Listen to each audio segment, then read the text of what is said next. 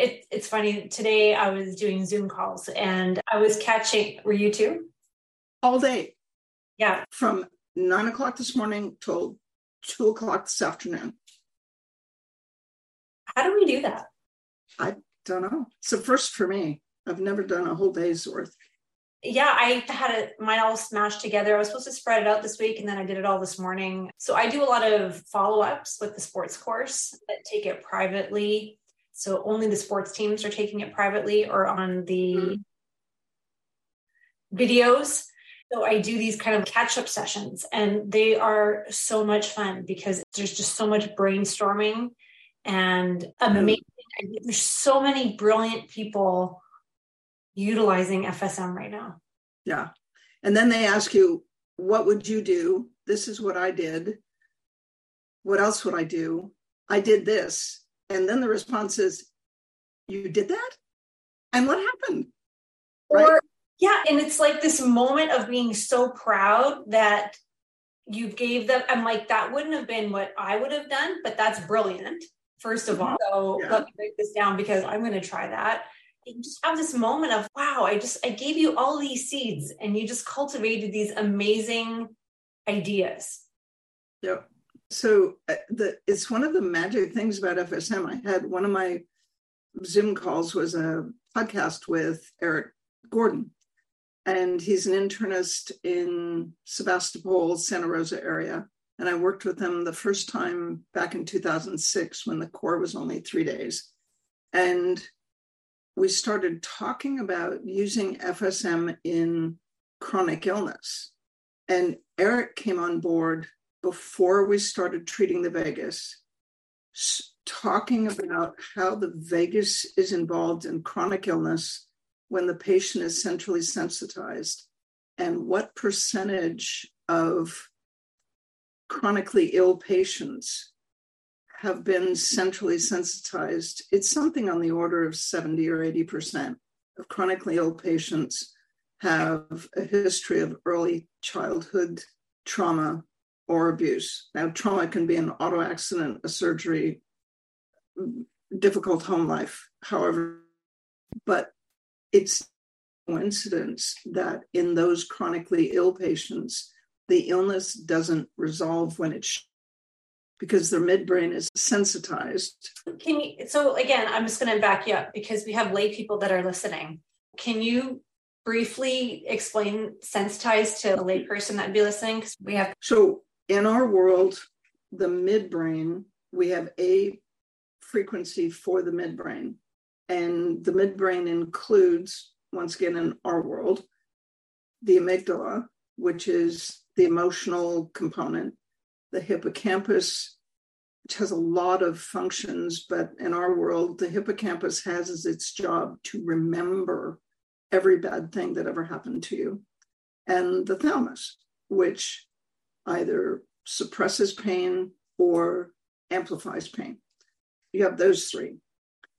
The vagus nerve comes out of the skull, has its nuclei in the medulla, but it comes out of the skull, it goes to your vocal cords, your esophagus, your stomach. It suppresses inflammation in the immune system, macrophages and T cells. It suppresses blood sugar release from glycogen in your liver. It runs your digestive tract, right? And 80% of the information that your brain gets from your body comes from the vagus, going up to the medulla, up to the midbrain, saying, hey, we're fine down here. No infection, no trauma, no stress. So the vagus notifies the survival center in the midbrain when there is infection, stress, and trauma. So if you're being chased to the jungle by a tiger, spit has lots of germs in it. You might break your leg.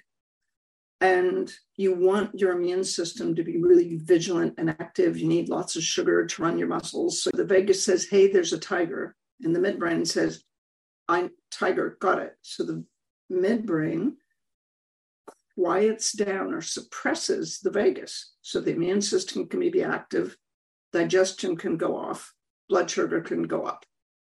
Makes perfect sense from a survival standpoint. So sensitization is the concept that firing threshold neurologically. Every neuron interacts with, let's say, 100 other neurons that touch it. And for this neuron to fire in a normal person, it takes, let's say, 100 yes votes from all the other neurons that touch it. They all have to vote yes before this neuron fires and does its thing. If this neuron has been sensitized, it will fire when there's only 50 yes votes. In mechanical terms, it's the difference between a regular trigger on a gun and a trigger where it's been filed down to what they call a hair trigger. It takes much less to make it fire. Some stressor, like somebody cutting you off in an intersection or somebody having an argument standing next to you, that wouldn't bother anybody else. In a patient that's been sensitized, that argument or that just missed collision is enough to send the limbic system, the midbrain, into stress and threat, at which point the vagus gets turned down, the immune system fires up or stops being suppressed, or goes up, digestion goes down, stomach acid goes down. That's the concept of sensitization. And that's basically where almost all chronic illness comes from. It's just data. It's epidemiologic data. There are exceptions, of course, but as a general rule, something on the order, forget the exact statistic, I think it's between 70 and 80% of chronic pain or chronically ill patients, certainly fibromyalgia patients, is what I applied the data to, have a history of early childhood trauma or abuse. And now that we connect it with the vagus and the midbrain, we know it's because the midbrain has been sensitized. It takes less to make it fire, turn the vagus off, so the vagus stops regulating the immune system, blood sugar, and the digestive system properly. So having that conversation with Dr. Gordon was just really fun because if you don't have a way of treating the vagus that's reliable, reproducible, powerful, effective, and bomb-proof, it never doesn't work. If you don't have a way of treating it, you don't think about it. When your entire practice is made up of chronically ill patients, you don't ever think about, oh, I need FSM to do this piece of it. Because back when Eric and his team took FSM was 2006. And he thinks of FSM as being most useful in muscle conditions, nerve pain, because we were doing more myofascial work than we were neurologic and visceral work back then. It's just really fun. Yeah, I can't imagine what you get out of it after doing it so long and seeing it reproduced. And everybody has their own little spin on it, but it still makes it like you and I could, and this is what I wanted to do. I've been wanting this for a little while, but I thought today might be a good day to do it. Sure. Where you and I could both get thrown a condition and we would probably have very different sequences of approach. But I'm sure 9 times out of 10, if we would match those frequencies up, we might just have a different starting and end point just because of different sets of mileage in different scenarios. Sure. Yeah, no, I have absolutely no doubt that we'd end up doing roughly the same thing, maybe in a different order. Exactly. Yeah. And I was having this conversation today with one of the trainers, and we were talking about the sequence and the ordering and the layering. And I'm like, there is no right or wrong answer. The way we teach is what statistically works the best first. And the hypothesis of why you would start with where you start, whether it's trauma, bleeding, torn and broken, and then find your way through. But don't flip out if you don't start there, because it's going to work or it's not going to work. And when it doesn't work, you do something else. Exactly. Ooh, I have one for you from this week. Do it. Let's talk about it. Patient comes in and he's had a kidney transplant. And so he is on an immune suppressant that is causing peripheral neuropathy. Oh, yeah. And he's had an MRI of his C-spine and his lumbar spine. And the findings are pretty ugly. And he said, so I have some low back pain and a little bit of knee pain, but I want my hands and my feet to feel better. But on his pain score, his pain's an 8. And I said, where is your pain in 8? And he said, oh, it's right here. And his wife was there, and he's a good old boy, farmer, logger, right? And so he just drops his trousers, shows me where his pain is, and he's got shingles at S2 and 3. And it's, oh my, this just changed the entire game. Lay down. So I ran shingles, and then I said, here's the bad news. I can't use anything that has 40 in it because you have a viral infection. So if you look at the neurologic diagram, S2 and S3 are on the sacrum, but the other end of that nerve root is your genitals. So that is, we didn't want shingles to go anyplace in a patient that's on an immune suppressant. So I couldn't use 40 for his low back. So we just played with the fingers, the feet, and I could do some things that warmed him up.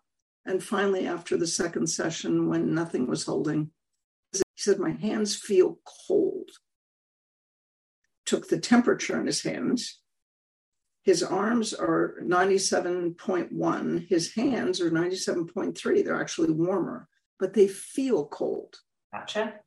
At which point I texted Ben Catholi and Dave Burke and said, why does this immune suppressant do that? At the tip of his fingers, within 10 minutes, Ben Catholi sends me the article that says how that works. Cool. Yeah. Too complicated to talk about here. Made my brain hurt. I'll try again on Thursday. But the shingles protocol is working. The rash is getting less red. It's getting smaller. The pain is not an 8. It's a 5. Okay. And because he's immune suppressed, I sent him to urgent care last night to get acyclovir. It's an antiviral. Okay. And I'd love to have FSM be the thing that takes care of his shingles, but just in case, there you go. So that was really fun. And then we'll work on his low back. It's all facets. It's easy. So his back pain was new, or he's had back pain and then it happened that he had shingles? Yeah, the back pain is chronic. And if you're not going to treat 40, because you can't treat 40 because he has shingles, and he's leaving Friday, he's not going to be finished with shingles by Friday. So he had arthritis also in his fingers, right? So I was able to treat the arthritis. Normally we would use 40 for the cartilage and just as a baseline. And then you go to the calcium deposits. I started with the calcium deposits and it worked. I didn't have to do 40. That's confusing. I think, where my brain is going in the last few months anyways is, and it's not a new concept. And this is what kind of makes me mad, is because I'm like, this is not new. Why are you just now thinking like this? Mm-hmm. But I think 40 for the longest time was like our go-to for everything. And again, it's going one step backwards and thinking, but why is it inflamed? And then that is your starting point. And I get it. There's times where you just want to jump all over 40, especially when it comes to nerve pain or running it in the cord, because it will get that patient's pain down so quickly. But that's not where you stop. And I think that's where a lot of people do stop, is they're like, oh, it worked, it brought the pain down. Yeah, but it's not going to last. and until you figure out why are we in this condition in the first place. Unless we're lucky and it's just a nerve traction injury. But if it's a disc bulge that's causing the nerve pain, you do 40 and 396 to reduce inflammation in the nerve, to get rid of the nerve pain, because that's what the patient cares about. And then you treat the disc. And then you tell the patient, this isn't going to last because you have a sprained ankle in your neck. And it's going to take 6 weeks, assuming you don't do anything to make it worse in between now and 6 weeks from now. The next time you bend your head down and lift a 20-pound box, that's the day that the 6 weeks starts all over again. But don't you think, okay, this is where I wanted to go. So I wanted to do this little hot stove with different body parts. We'll talk about a foot and ankle, maybe one of the most either complicated cases or whatever, and we could just brainstorm and we could body from there. But so even, I'm going to go back to the nerve traction injury for a second. Don't you think that even the nerve traction injury, you could go back one step further too? Because it's like, again, it didn't just traction out of thin air. There was trauma. There was probably bleeding. Torn and broken. Or there's torn and broken. There was the allergy reaction. There was all of that before the nerve needed 40. Yes. And what does the patient care about? Getting out of pain. Getting out of pain. So that's the first thing I do. It's yes, I'll do 40. And then once the pain's gone, then we can go back. Yeah. My point was, like, always our first public enemy number one, get the pain down, because nothing will ever, I get it. You have to heal this and you have to do that. But if they're up here with pain, upset or stress, like, nothing's going to move, nothing's going to hold. Right. But I think where I'm really trying to drive the point across now, especially the way I'm teaching, is don't stop at 40, because address why it got to that state. So all this stuff over here, nothing's holding. And my quote of the day, not only we end with the quote, but we're starting in just to keep us on track. So the theme was, or the quote was, we repeat what we don't repair. Oh, I like that. Okay. Super simple, but works in so many cases. And it is true. So I'm sure you get the same set of emails that come in and they give you a case and they run all the frequencies and you're reading it and you're like, yeah, that's great. Check, I would do that. And then you keep reading and then they say, but it doesn't hold. Yeah. And what is the perpetuating factor? There are so many places where you have to go look that up. Those are the days where it's, what I need is Kim in the gym over here, or Kim 2.0 or 1.0 or something in the gym to do the rehab, because that's the missing piece. And sometimes that is a missing piece, or sometimes it is just something that you missed in the treatment that is causing that splinting to come back. Or it's the stable state. There's so many places that my brain wants to go to, and I don't have the right answer of, I don't know if you missed anything. I don't know if the patient just didn't disclose a certain part of their history because they forgot, or they just didn't want you to, couldn't tell you. It was when we did the practicum last weekend before, one of the students had the idea to run one CustomCare on 40 and 396 to do the axilla, and then would use the precision care. And it's, if you're going to do quiet the nerve on one, so you don't have to switch back and forth between the two, you could hook up another CustomCare and just treat the disc, because the disc is always what's wrong with the shoulder, unless they fell off a horse and fractured their shoulder. So there's that. And a lot of these questions and a lot of these, I don't want to say talking in circles, because it's not, it's all relative. But if you have multiple machines, it makes that troubleshooting that much quicker. Because if I'm running something, okay, let's go back to your shoulder. If I have somebody that has frozen shoulder, painful shoulder, scar tissue shoulder, nerve traction shoulder, I don't care what kind of shoulder it is, I'm running 4089 on one for sure. Because the shoulder is one of the most unstable movable joints that we have. And especially if you treat somebody and you want to treat somebody effectively, they have to have the buy-in. So their shoulder has to be completely relaxed in your arm, especially when you start going into the axilla to do a subscap treatment or to start moving it, because when you're running 13, you want to mobilize the area. That is the first test. If I do not have the entire weight of that person's arm, all bets are off. Because the minute they are holding it up, and people are so funny, they're like, I'm like, Chuck's like, I am relaxed. And you let go of their hand and their arm is still standing there. Yeah.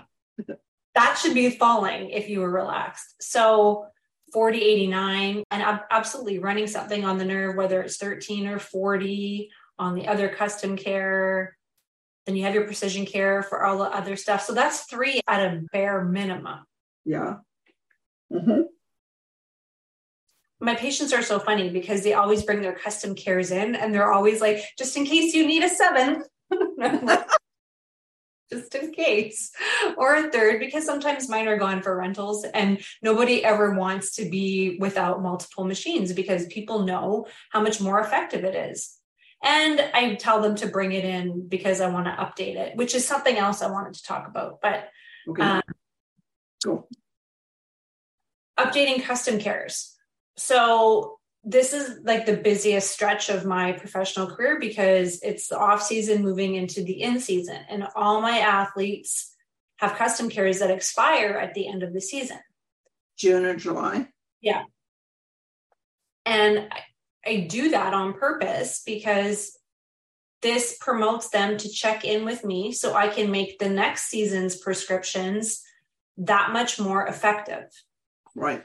And I don't even think it's for athletes. I have my lay people, I'll have them expire once a year or every so often because things change and you want things to change. So as things heal, they're no longer relevant anymore. They may have new conditions. We're always changing. And I keep thinking about when you were lecturing a while ago about we don't have one cell in our body that we didn't have. How I can't remember the time frame that you gave. It depends on the tissue, but even bone remodels, I think it's about once a year, but you don't have a single cell in your digestive system that was there 7 days ago. That was what you were saying. And yes, granted, each tissue is different.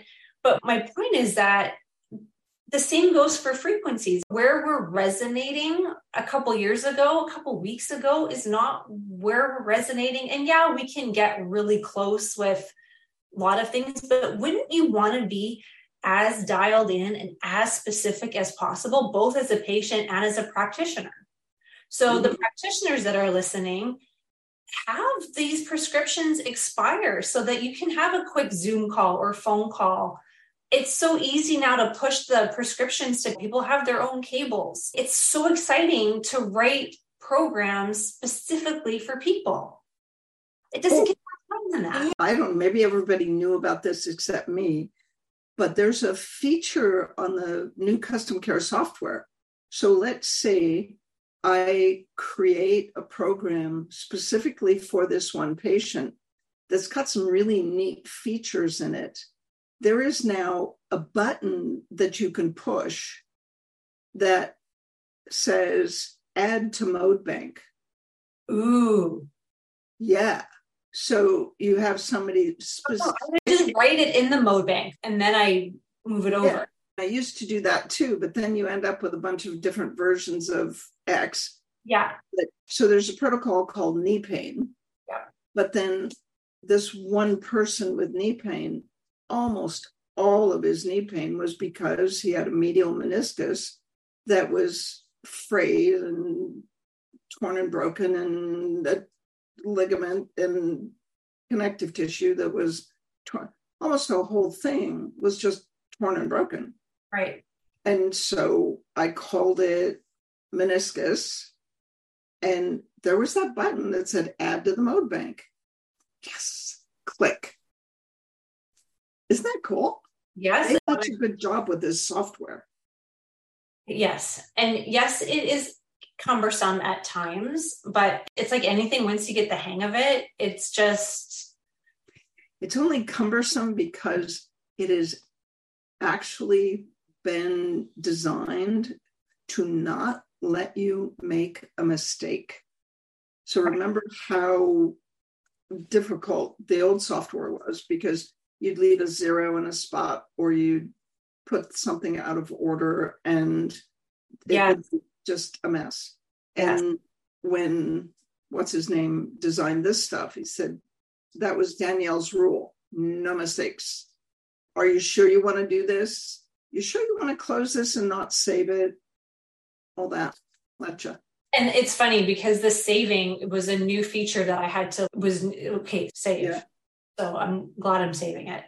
And I'm doing my finger. This is like my mousy finger. But anyways, so yeah. And for the patients that get maybe frustrated about having to check in, I know some of my athletes are like, my prescription expired. I'm like, we go through this every year. What expires pretty much the day after your season ends. That is the time to check in with me. And if all things are the same, great. It's 2 clicks and you're off. Because once we got that software that the patients can have their own portal, all my athletes got a little gift in the mail and they were programming cables. And so that made my life so much easier to be able to just push their prescription to them. So much easier. And their updates. And yeah, and we're not missing 2 days of them overnighting me a machine, me updating or making something like uber specific and then overnighting it back. Because as in those acute conditions, every second you need to have frequency on them. And that's assuming that the overnight actually turns into overnight. And it never does. That's the phase. Yes. What do you mean it's in Cleveland? You live in Dallas. Why is your unit in the post office in Cleveland, etc.? Yeah. And I've had one that actually went missing. It was just, it's been in Kentucky for 6 years. That saves that. One day it'll turn up, I'm sure.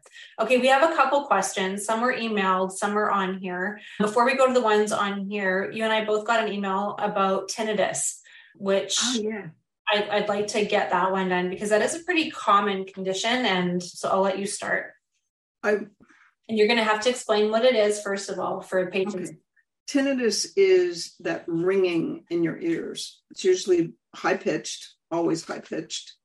And I had it from aspirin. Aspirin is ototoxic. And if you don't have a gene that allows you to detoxify, it's SOD2. If you don't have the gene that allows you to detoxify NSAIDs or aspirin, then I was on 1 baby aspirin a day after my heart surgery. And on day 365, I woke up with this in my ear. I just lived with it. Yes, it's aspirin, blah, blah, blah. About 4 or 5 years later, my daughter says, Mom, you really have to get a hearing aids. Why? The TV is too loud. And you keep saying, what? Okay, fine. I got hearing aids and my tinnitus disappeared. So I called the audiologist at Good Samaritan that does our vestibular testing. And I asked her, it's like, what's tinnitus? What causes it? And she says, it's phantom limb pain for your ears. So everybody knows there's the cochlea is that little spiral thing. And it's got little teeny hair cells in it that are actually nerves. And when the bones in your ears make waves in the fluid that's inside that cochlea, the little hair cells wiggle with the waves and tell this part of your brain, hey, there's a sound. And your brain interprets that as sound. When you lose hearing, most often the most fragile of those little hair cells are the high frequency ones. And they're the ones that go first. So when she said, tinnitus is phantom limb pain for your ears, it made sense as to when people say, what do you do for tinnitus? And I say, this. You just put your hearing aid in and there you go. It's pretty much gone. Now, that being said, the cures for tinnitus that are all over the internet, even in the FSM community, somebody that ran something in an ear and tinnitus goes away and it's, wow, that's cool. Not sure how that works. I tried one of the supplements that was supposed to cure tinnitus. I used that for a year. Didn't do anything. This fixed it. So that's tinnitus. I had a patient who had tinnitus, and I took Tom Affleck's tinnitus solution and I tried it on her. Didn't do a thing. And I said, you really need to get your hearing checked, and then we can talk. If you have high frequency hearing loss, then what you need is hearing aids, and then the tinnitus goes away as long as you're wearing your hearing aids. Travell and Simons talk about trigger points in the SCM that will create tinnitus. I've never encountered that in a therapy situation, so I don't know if it's true, but they tend to be truthful. So that could also be a thing. So the answer to the email is get their hearing checked and do that. The only thing I would have to add is what you alluded to with Travell and Simon's trigger points, because we have cases with post-concussion syndrome where tinnitus started after that. Right. And the cases that I've personal experience with, it has been due to musculoskeletal, so SCM trigger points, Right. And doing concussion protocol, supine cervical has helped that. But it wasn't just frequency, it was doing a multitude of things for C-spine health. And following a concussion makes sense because the SCM is innervated by the accessory nerve, NC1, 2, and 3. Yeah. If you get concussed, then it would make sense that the medulla gets inflamed or irritated, makes this muscle tight.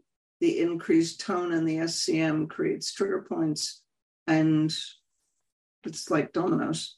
So that makes sense. It's worth a try. Yeah, exactly. And especially when the onset, again, the mysteries in the history. So if the onset of the tinnitus was due to trauma, fall, head injury, that could be a way to go. And worst case scenario, help their neck. Yeah, exactly. That makes it even better. Yay. Let's head over to a couple of the questions that are on here and on the chat. I think there's a couple that came in. I'll let you start with whoever you want to start with. Oh, the two I see are from Maddie, which is perfect. How are you up at this time of night, girl? Have a patient when he presented with painful reflux with bad gas in the morning, 4 to 6 a.m., continues into the day. For the last 3 years, he was diagnosed with IBS. Okay, what's the first question you ask? What happened 3 years ago? Right. Recently divorced 3 years ago, maybe. Within the week I saw him, his wife suffers from chronic back pain, has a spinal cord stimulator, can't work. So his new wife or his old wife? He's working 2 jobs, remote mining and pest control, night shift, sleep deprivation, 15-year-old mom and dad, history of violence and abuse, Vegas, tinnitus and hearing loss, 11 knee operations, football player, tinnitus, hearing loss in the left ear. This is all one person, Maddie? Left ring finger, 5 operations to fix fracture and ligament, brain fog, no fooling. 70% gluten-free, that's like being a little pregnant, but still eating wheat pizza and drinking beer. Bloating and gas reaction, celiac test is negative. Concussion in Vegas, depression, relax and balance, IBS with no change. You think? It's very frustrated, seen many clinicians, cannot figure out what was wrong.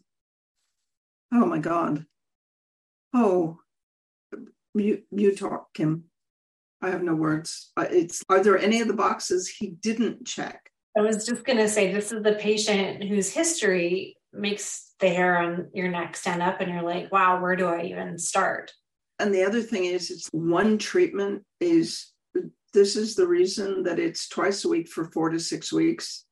It is also being willing to have what I call the come to Jesus conversation with the patient.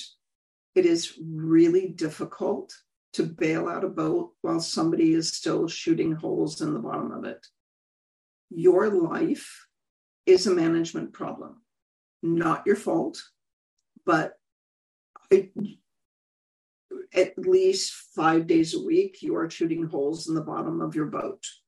Yeah. I can help you bail it out, but this leads to that. Mm-hmm. And then you have a conversation about, I know you're not celiac, but you're obviously gluten sensitive. So do the worst first. Give me 6 weeks with 0 gluten. Gluten-free beer sucks. So drink wine if you need alcohol. Drink vodka made out of potatoes, but no wheat, 0 for 6 weeks. Why 6 weeks? On Friday of the 6th week, you can have beer and pizza and see how you feel on Saturday. And then we won't ever have to have this conversation again. But creating a realistic expectation for a patient with that kind of history. So if finances, and I don't know if it's possible, if finances allow it, this guy needs to run concussion in Vegas every single night. And because he played Australian football, which does not involve helmets or padding, mind you, the other thing you need to do is a vestibular screen to make sure that 94 is appropriate. Tinnitus and hearing loss just in his left ear suggests he probably does have a vestibular injury. Just one ear? Does that make sense to you? No? Let's see. Yeah. She's already treated him? She's only with no change. Maddie, did you just treat him once? And he's recently divorced. She said he's 2 weeks divorced. But then also his wife, so his ex-wife, his old wife, he's only been divorced for 2 weeks.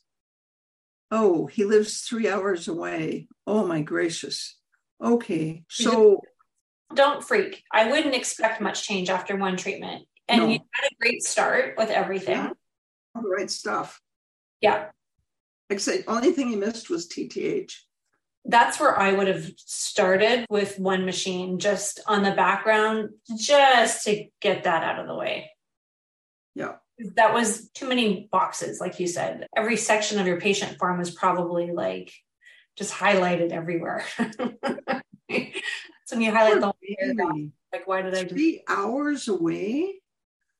This would be the patient, in my opinion, that I would try to get a rental to him. And you would need at least 4 programs a day, take it for a week to just make a dent in it before he even came back to see me. That's just my opinion. Yes. Oh, no, absolutely. And the come to Jesus conversation of 6 weeks with no wheat, 0, and get in his head the connection between wheat pizza and beer and bloating and gas and the brain fog. And he's working nights.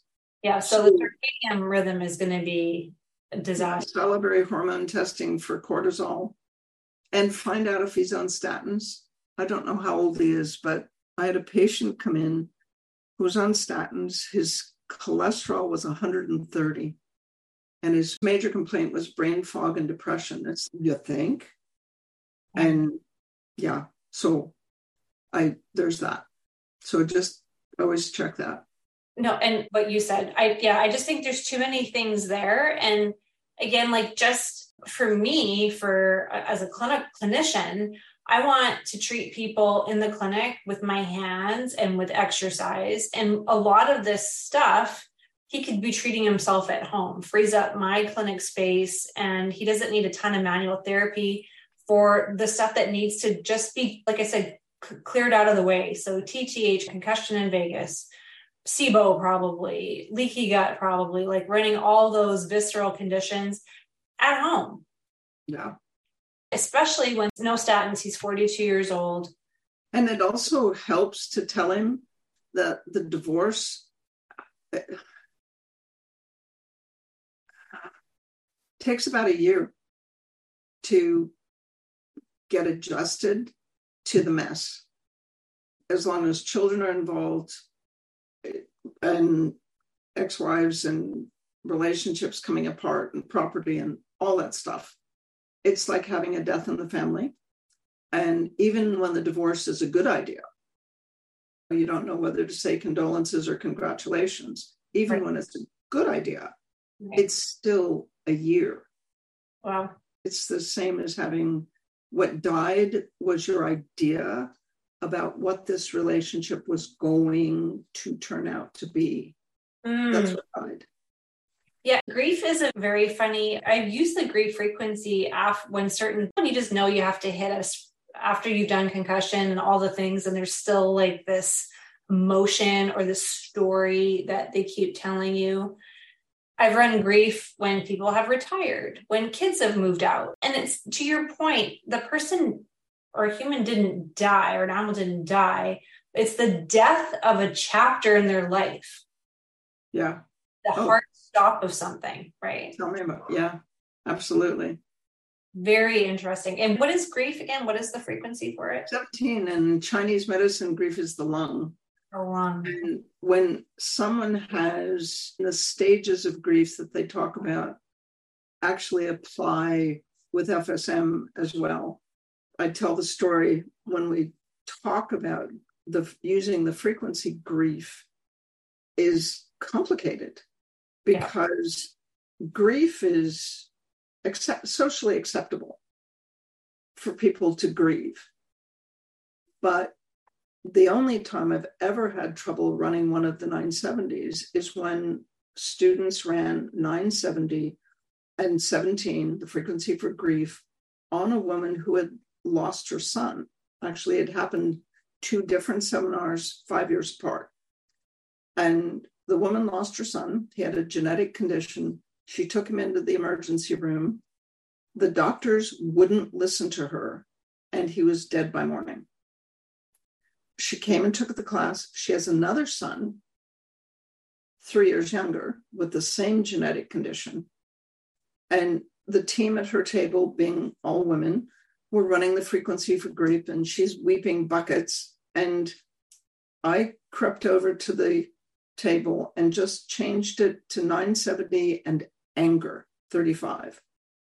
She wasn't grieving. She was furious. It was beyond anger. It was rage.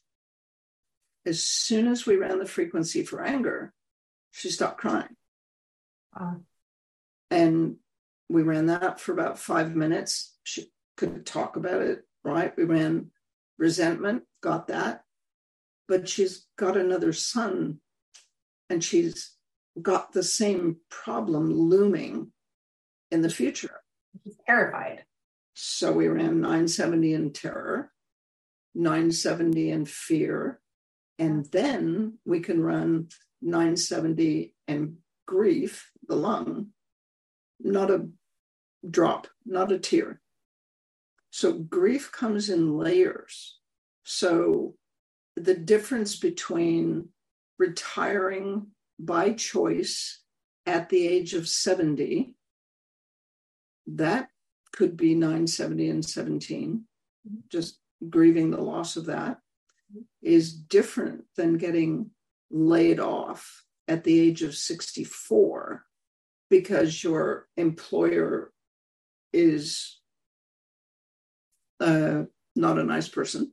And so then you would think about looking at the emotions, as you would say, in layers. Yeah. What's first? He's scared because of his finances. He's angry because he didn't deserve to be laid off. And they did it to him at age 64. They could have given him another year. Give me a break. Right. So resentment, then grief, and turn the vagus back on. The vagus is the source of information that tells the most primitive part of your brain that you're going to be okay. The vagus, once you see it, you can't ever unsee it.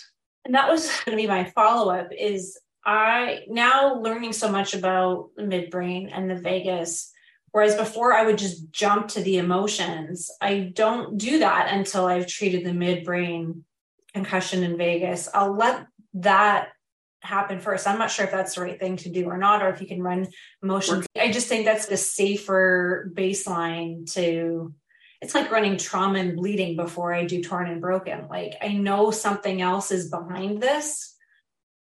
I'll just let that. The emotions come from the midbrain. They come from the amygdala. Yeah. Right? Yeah. So you would run where they come from, quiet that down. Right. And then run the 970s. I think it makes perfect sense. And I've just found that so often than not, starting with 4089, quieting the midbrain, running concussion and vagus first, it just changes everything about that person. So they end up telling you more about the history. They tell you more about the story, what they're feeling, as opposed to just trying to throw darts at the wall. Are they angry? Especially those of us who don't have a psychology background. You've got a much clearer picture of what people are feeling just because of your training. Yeah, it's perfect storm. I had a patient also this week who said, oh, I have asthma and I'm just allergic to everything. Really? What was her other thing? Oh, and she's got non-alcoholic fatty liver disease. And she's in a happy relationship. She's in her 60s. And I said, when did your allergies start? She said, oh, when I was a kid, I was allergic. And I said, what was your childhood like? Was it peaceful or a little bit chaotic and traumatic? And she said, more on the chaotic, abusive, and traumatic end. And I went, oh, okay. So this is why you have allergies. So I warn my patients, I'm a teacher. If you don't want to know where things come from, you have to tell me, or it's just going to come right out of my mouth. This is why you have allergies, because your vagus nerve got turned down when you're a kid and it stopped suppressing macrophages and T cells. So you developed allergies, and instead of getting eczema, you got asthma. Right. And the other thing the vagus does is it keeps the liver from turning glycogen into sugar. She doesn't have a bad diet. She's not obese. She's menopausally tummy, but who isn't at our age? And I said, so your vagus has not been telling your liver, don't produce sugar, because your vagus has been turned down since you were about 3. So I plopped her in a rocking chair while I treated her husband and treated non-alcoholic fatty liver, concussion and vagus, and asthma. And at the end of it, she's just floaty. We don't charge extra for it. She said, oh, that's the dude effect. Legal in all 50 states. And we don't charge extra for it. No. Once you see it, you can't unsee it. How it's all connected. And it made it easy to ask the question, what was your childhood like? Right. If the allergies started in childhood, what was your childhood like? Yeah. Okay. Maddie has another question. We'll talk about a goalie. So this is hockey goalie who split pads and got crushed by a bigger player in butterfly stance. So butterfly is when they were like splayed out, like the splits. Yeah. Has a grade 2 to 3 MCL strain. MCL is a medial collateral ligament, which checks lateral blows. So it's a very common one in sports. She ran concussion and vagus, soft tissue acute, and then several hours of 124-100 torn and broken in the ligament and torn and broken in the connective tissue. He's now able to do full depth squat, great, but cannot bring his foot out to the side, testing the MCL. Okay. We have discussed surgical review. We're on a timeline, get him back ASAP, of course. Okay. Meniscus. Yeah. So took the words right out of my mouth. This is why we collaborate so well. The MCL is the medial collateral ligament, and very hard pressed to find an MCL that has a strain that the medial meniscus didn't also have some sort of trauma to as well. So torn and broken in the meniscus would be my next thing. If the meniscus still has trauma to it, there's no way you're going to get that VMO, the vastus medialis obliquus, to help stabilize for squat patterning. 124 and 214 is actually more important than the ligament. If you can repair the meniscus, the ligament has to be repaired too, but they go hand in hand. And with a goalie, again, this is where we try to get as like ergonomically specific as possible. They have so much torque on their knee because they're going into the splits, and there's more torque on the knee for a goalie than there would be a normal hockey player or a football player because of the mechanics. So chances are that meniscus, he's 17, he's been playing goalie probably for at least 10 years, probably specialized. That meniscus has had tons of torque and micro tearing in it. So I would also do joint surface as well, which helps, which is one layer underneath the meniscus. So 214, truth be told, I didn't like that frequency for a while, but now I love it. For meniscus and labrum is my happy spot. Channel. Especially for knee pain, medial knee pain, it's never not the meniscus. And if you look about the surgical review, when they do an MRI of the knee, the surgery doesn't shorten the ligament, it takes out the meniscus. Yeah. They don't even repair the tear in the meniscus. I don't think, do they? No, they just trim the shreddy parts. Yeah. The next is, you say it. Yeah. Yes. And when treating the meniscus, regardless of how you're doing it, the first set of exercises are going to be open chain terminal knee extensions to get the VMO to fire. So VMO only wants to fire at that last 30 degrees of extension. So doing it open chain now would be a good idea. Even if you have to go surgical, you want to get that VMO strong before surgery. If you don't have to go surgical, you need to get that VMO strong. So just doing open chain, which means non-weight bearing, right? That foot is free in space to just... Can you explain or demonstrate what that means? Because you left me in the dust there. Okay. So open chain means non-weight bearing. So the chain is open. So if I'm doing my knee, pick up my knee here. Open chain would be just the last 30 degrees of extension. Oh, okay. Going from slightly bent, you would have a bolster under your knee to locking it out into extension. And that's what's going to really make the VMO fire the most. In external rotation, right? To get the VMO to fire? You can do it neutral, but external rotation. Yeah. Even more. And it also takes the strain off the medial meniscus if they're in external rotation, right? That's right. ER and then go into neutral. Yeah. And then if he's really brave, then you put a 1 pound weight on his ankle and have him do it. Yes. And then you want to go to closed chain as fast as possible. So standing and then having a band behind their knee and then going into extension, because weight bearing, proprioception, blah, blah, blah.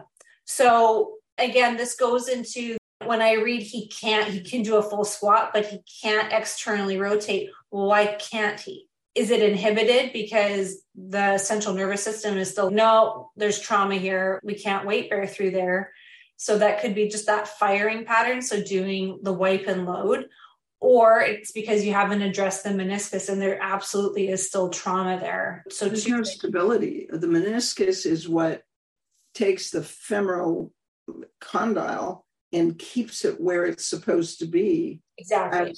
And if the meniscus is shredded, when the condyle does this, it gets caught on the little tear. Yeah. And your cerebellum says, I don't think so. Ow. Why would we do this?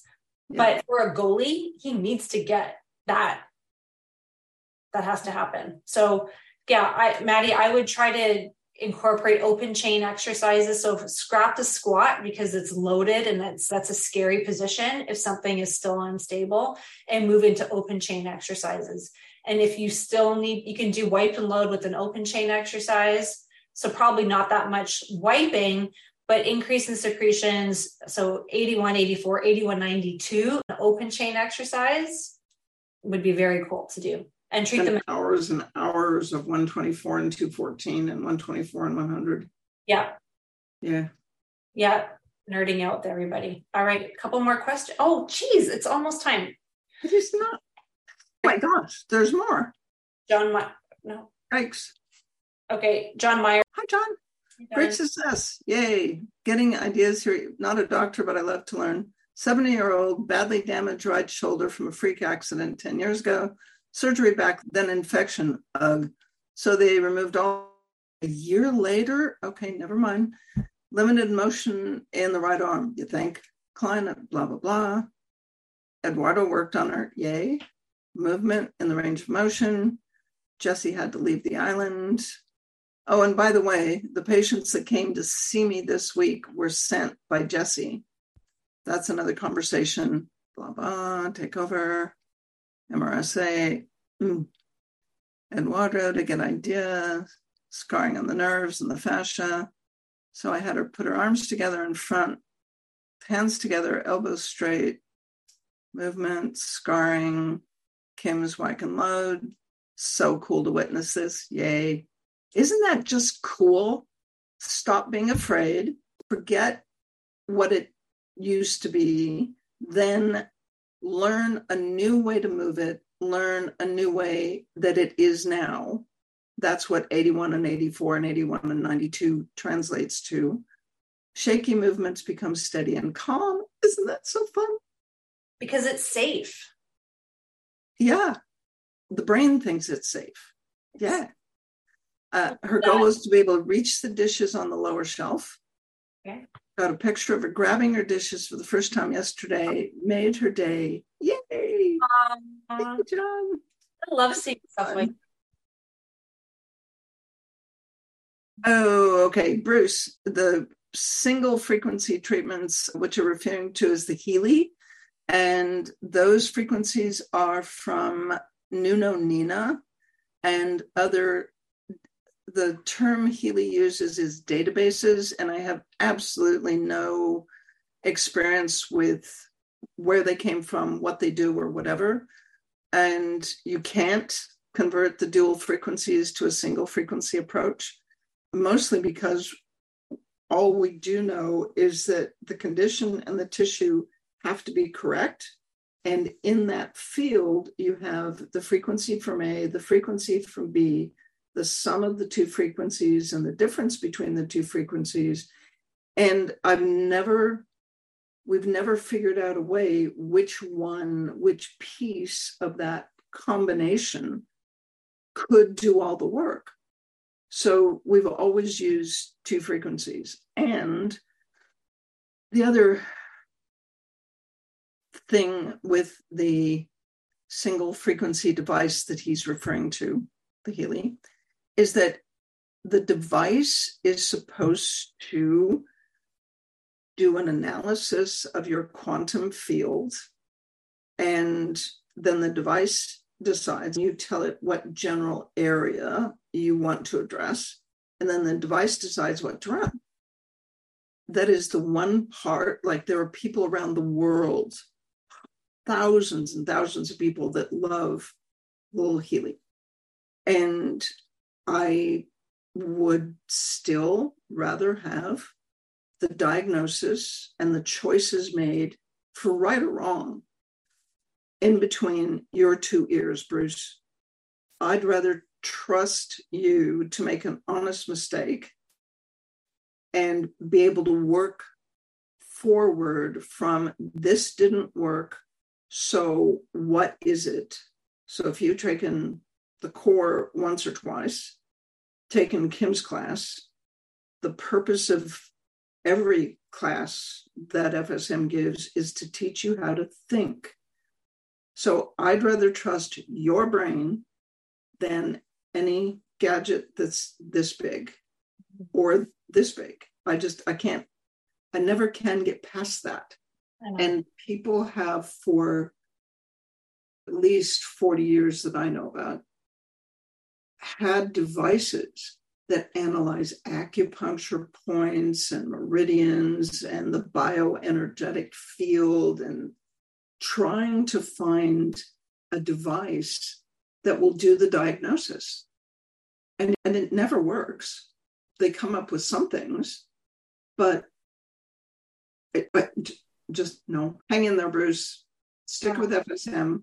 You can use the single channel device and for what it's good for, because a lot of people use it and feel great. But when it comes to fixing this kid's knee, I take FSM every time. Okay. Way to go. Hi. An hour, it's just gone. How? The vortex. The vortex of knowledge. It just like... We're some sort of time warp. It's like we enter this black hole at 3:00 and all of a sudden it's 4:06. I know. I don't know, but it's sure fun. I know. I love it. Thanks everybody for coming and listening and those valuable questions. Hopefully we helped. Yes. And yay. 19 more sleeps until we're in Australia. Very good. I will see you next. Yep. And then JJ is coming to Taiwan and bringing the machines with him, so we don't have to trust shipping. Great. And we'll be in Australia, and then Kevin and I head to Taiwan, and we'll meet JJ there. And there's 25 people signed up for Australia. There's a week ago, there were 30 people signed up for Taiwan. And that's what, a month and a half before. So we'll be at 35 or 36. Amazing. Yeah. That's pretty Don't forget to sign up for the advanced. Yes. Tickets go quickly. You and I get to chat after this, right? Yes. Did. Okay. All right. So we'll have a schedule for the advanced very soon. Yay. All right, everybody. Thanks for coming. Thanks for coming. Do good things. See you next week. Bye. The Frequency Specific Microcurrent podcast has been produced by Frequency Specific Seminars for entertainment, educational, and information purposes only. The information and opinion provided in the podcast are not medical advice, do not create any type of doctor-patient relationship, and unless expressly stated, do not reflect the opinions of its affiliates, subsidiaries, or sponsors, or the hosts or any of the podcast guests or affiliated professional organizations. No person should act or refrain from acting on the basis of the content provided in any podcast without first seeking appropriate medical advice and counseling. No information provided in any podcast should be used as a substitute for personalized medical advice and counseling. FSS expressly disclaims any and all liability relating to any actions taken or not taken based on or any contents of this podcast.